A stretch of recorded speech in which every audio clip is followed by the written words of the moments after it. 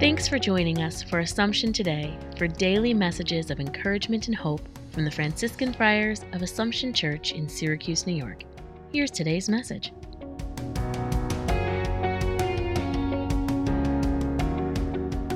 A reflection for October 17th. In the Gospel passage from St. Luke today, Jesus invites his disciples to seek the guidance of the Holy Spirit to direct their lives.